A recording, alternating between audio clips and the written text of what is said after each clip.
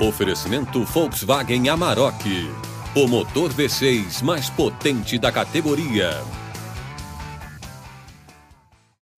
Alegria, alegria, que bom chegou o sorvete. Mas quem chegou primeiro? O sorvete ou a geladeira? Talvez você tenha achado errado esse tempo todo, viu? Já parou pra pensar que sorvete também é agro? Tem leite, tem fruta. Você vai conhecer o gelato agrícola. Não é só questão de ser orgânico, né? A gente tem também produção familiar. Mas será que tem diferença entre gelato e sorvete? Ou só usam esse nome chique pra impressionar? São tipos diferentes, tá? E o custo também é diferente. O pote de sorvete fica cheio de gelo por dentro aí na sua casa também? Tem dica para evitar que isso aconteça. No episódio de hoje do podcast De Onde Vem o Que Eu Como, você vai conhecer o tamanho da indústria brasileira de sorvete e descobrir por que o nosso consumo é bem menor que o de outros países. E tem a parte nutricional também, né? Pode tomar sorvete todo dia? Ai, diz que sim! Eu sou a Lu Oliveira. E eu, a Carol Lorencetti. Nada mais justo do que a gente começar esse episódio contando a saga do sorvete. E sim, antes da geladeira, do freezer, o ser humano já se deliciava com essa sobremesa. Mas de que ser humano a gente está falando? A gente está falando dos chineses. Há 3.000 anos, eles já misturavam neve com suco de frutas e mel para aquela sobremesa caprichada. Era mais uma raspadinha que um sorvete, né? Convenhamos. Pois é, então descobrimos que a raspadinha foi inventada há 3.000 anos. E eu que achei que era na minha infância, né? Que eu tava... A ideia era sua. É.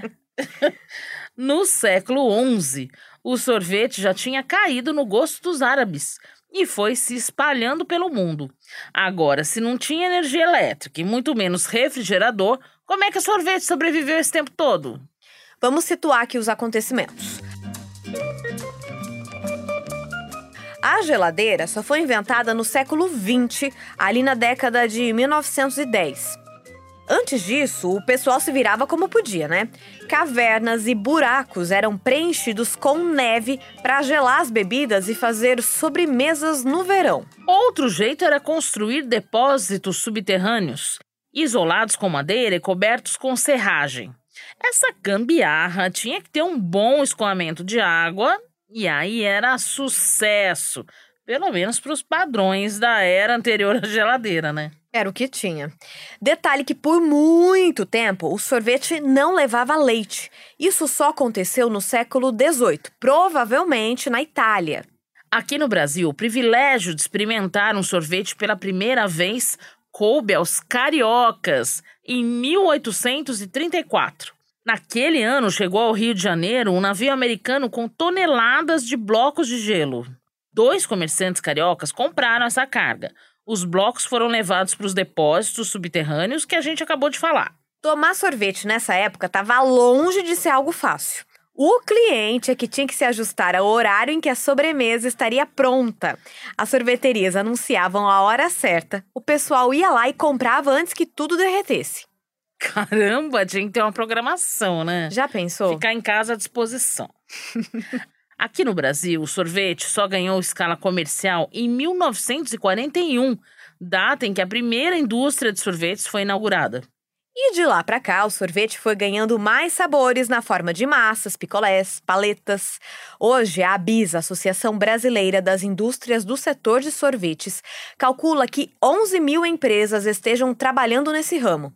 Esse número inclui tanto sorveterias quanto as indústrias. 92% do nosso mercado, de nossos fabricantes, né, indústrias, são micro e pequenas empresas, e a gente gera em torno de 300.000 empregos entre direto e indireto. A gente ouviu agora o Eduardo Weisberg, presidente da ABIS.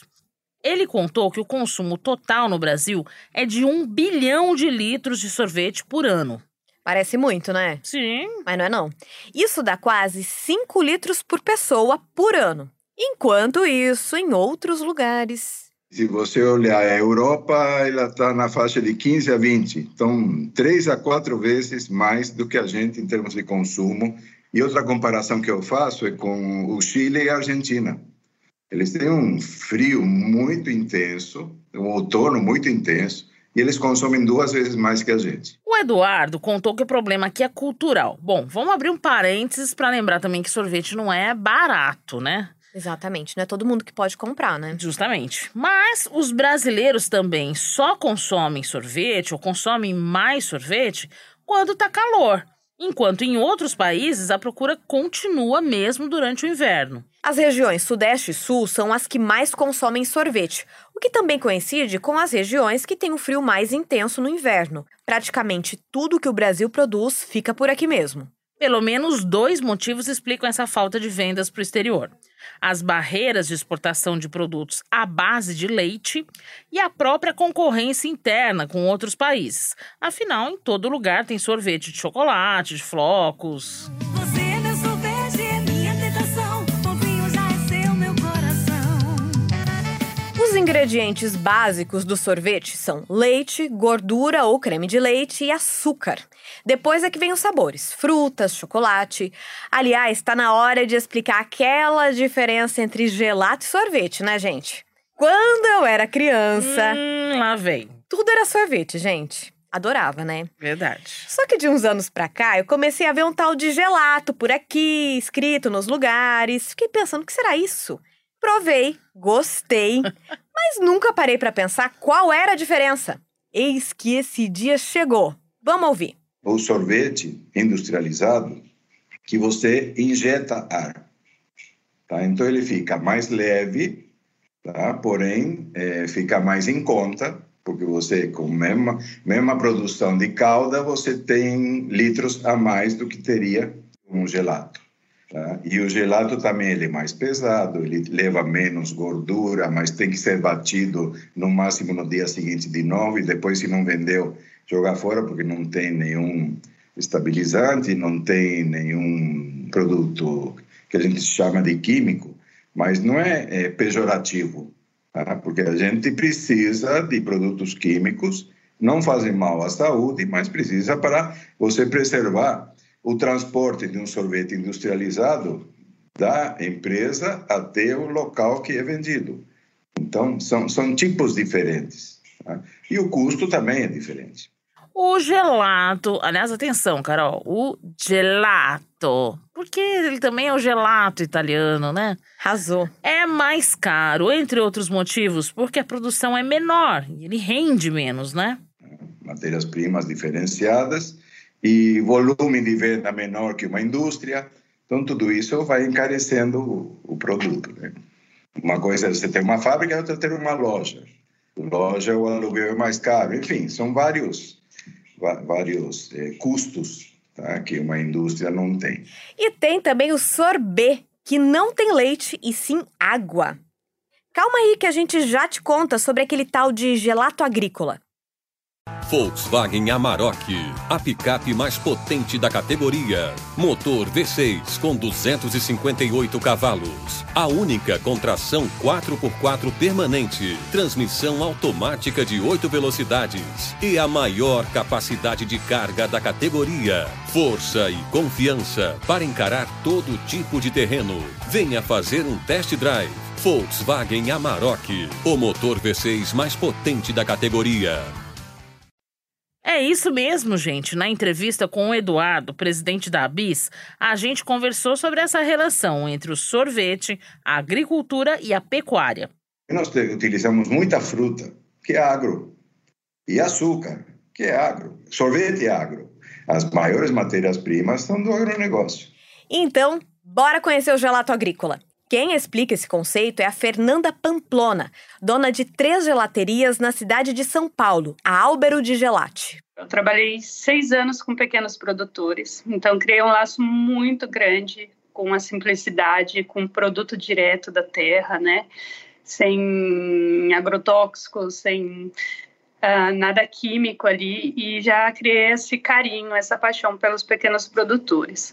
Tive há 12 anos atrás uma experiência com um gelato italiano E sempre fiquei pensando em unir essas duas coisas, né? Que seria trazer uma proposta através de um produto divertido com outros propósitos, né? Falar de coisas sérias, de lixo, de produto limpo, da alimentação dos seus filhos, o que você leva para casa. Então, veio um pouquinho daí. O que a Fernanda busca é valorizar o trabalho de pequenos agricultores e o uso de frutas nativas, como a uvaia e o cambuci, e de outras que não são originárias do Brasil, mas são muito conhecidas. A manga, a jaca, a banana e o caqui, por exemplo.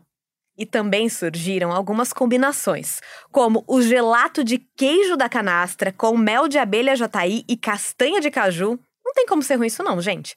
Ou de cenoura roxa com mamão e laranja. Esse aqui já é mais diferente, né? Me lembrei do sorvete de tilápia, hein? De alguns episódios atrás. Vale ouvir quando acabar aqui, hein?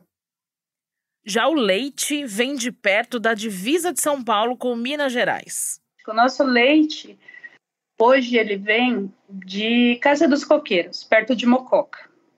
É longe.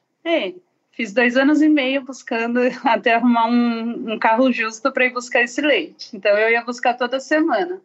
A gente está falando de uma loja de 4 anos, 2 anos e meio semanalmente buscando esse leite.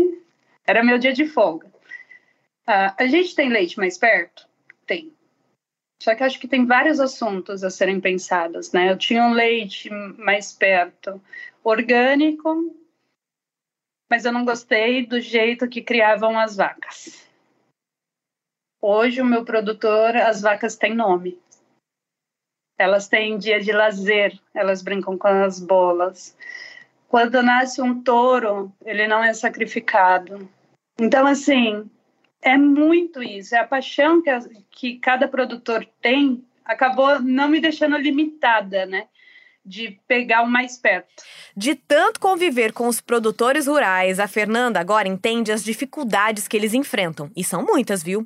É gelato agrícola na alegria e na tristeza. Olha que clichê, gente, mas é verdade. Aqui a gente se liga para cheirar as pitangas, porque não choveu. Aí o produtor tá querendo chuva e eu tô querendo calor também, porque também nem só de história vive a sorveteria, né? Eu preciso vender, daí eu quero calor e ele quer chuva. Daí a gente fica brincando. Mas é um pouco isso, tem esse relacionamento, assim, muito íntimo, muito íntimo. Lembra que no episódio sobre mandioca, na primeira temporada, a gente falou da produção de embalagens comestíveis à base dessa raiz. E a Fernanda usa esse tipo de embalagens. Já as pazinhas, colherzinhas lá do sorvete que ela serve, são feitas de cana-de-açúcar e de casca de arroz. E por isso se decompõem mais rápido. Nossa, que interessante, né? Muito, né? Agora vamos abrir um parênteses aqui. Eu sei que tem gente que fica um pouco frustrado quando abre o freezer naquela fúria, naquela vontade de tomar sorvete e encontra o quê? Feijão dentro do pote. Nossa, que decepção. Tem gente que fica meio chateado, né? Eu já fico feliz porque quer dizer que tem feijão cozido em casa, mas tudo bem. Mas existe uma outra situação que me desanima muito mais que essa. É abrir o pote de sorvete e ele tá cheio de gelo por dentro. Sabe do que eu tô falando? Claro, tipo caverna, né? Estalactite, estalagmite, sim. Tá pra todo lado, em cima da massa, embaixo da tampa. Perguntamos pra Fernanda se é possível evitar isso e ela deu algumas dicas. Começa por tirar o sorvete do pote. Pega um saquinho plástico, veda bem, passa uma fitinha ou aquele saquinho de zíper, né? Deixa lá. Quando você for consumir, tira uns 5, 10 minutinhos antes do freezer e você vai fazer um trabalho que a gente chama aqui com a galera que faz atendimento de espatular. Você pega uma colherzinha, temperatura ambiente e vai mexendo. Você vai voltar a inserir o ar, você vai tirar todo aquele gelinho que tem no meio e você vai inserir o ar no meio da massa e ele volta. Mas tem que fazer esse trabalho. Bom, eu nunca fiz isso, porque lá em casa nem dá tempo da estalagmite se instalar. Mas não tá difícil, né? A Fernanda diz pra tirar bem o ar de dentro do saquinho plástico antes de vedar. Uma bola de sorvete, 2, 3, que genial. Se tem bolo de sorvete, parabéns, fica legal. Sorvete, gelato, sorbet.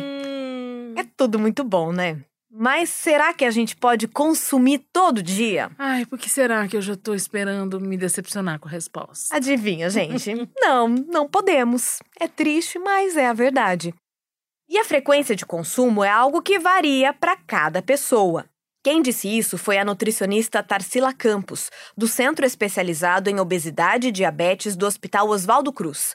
Ela enviou várias orientações para a gente. A Tarsila explicou que alguns tipos de sorvetes industrializados podem ter altos índices de açúcar e de gordura, e também corantes e aromatizantes artificiais. A nutricionista alertou que o excesso de gordura pode estar ligado ao aumento do colesterol ruim, o LDL.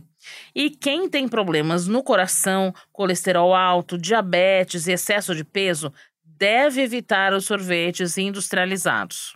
E mesmo no caso do gelato, que é feito com ingredientes naturais e sem conservantes, o consumo deve ser feito dentro de uma quantidade e frequência de acordo com cada pessoa. A nossa preferência deve ser sempre por frutas e iogurtes batidos com polpa de fruta. E ainda tem uma informação muito importante. O Dia Nacional do Sorvete. Quando é? É 23 de setembro. Ih, já, Carol! Gente, é sábado. Bora comemorar tomando um sorvetinho, né? Com certeza, com certeza. E aproveitando a deixa, eu queria dizer que o meu sorvete preferido é o de chocolate. Eu sei que ninguém me perguntou, mas eu queria falar isso já tem um tempo aqui nesse episódio. E você, Lu? Bem, o meu é morango. Mas, combinando o meu com o seu, acho que é o melhor dos mundos, viu? Bom, hein? Muito bom. Bom, esse episódio usou informações da ABIS, a Associação Brasileira das Indústrias e do Setor de Sorvetes, e do Em Vivo, o portal do Museu da Vida, da Fiocruz. E semana que vem a gente vai falar de outra paixão, essa ainda mais brasileira, né? Amo. E já vou polemizar dizendo que eu não sou muito chegada, viu? Nossa, como assim? Eu sou a exceção da exceção. Você não vai falar o que é? Fala você, que adora. É o churrasco! Uhul! Muito bom, gente. A gente vai trazer curiosidades sobre a produção das principais carnes usadas nesse preparo.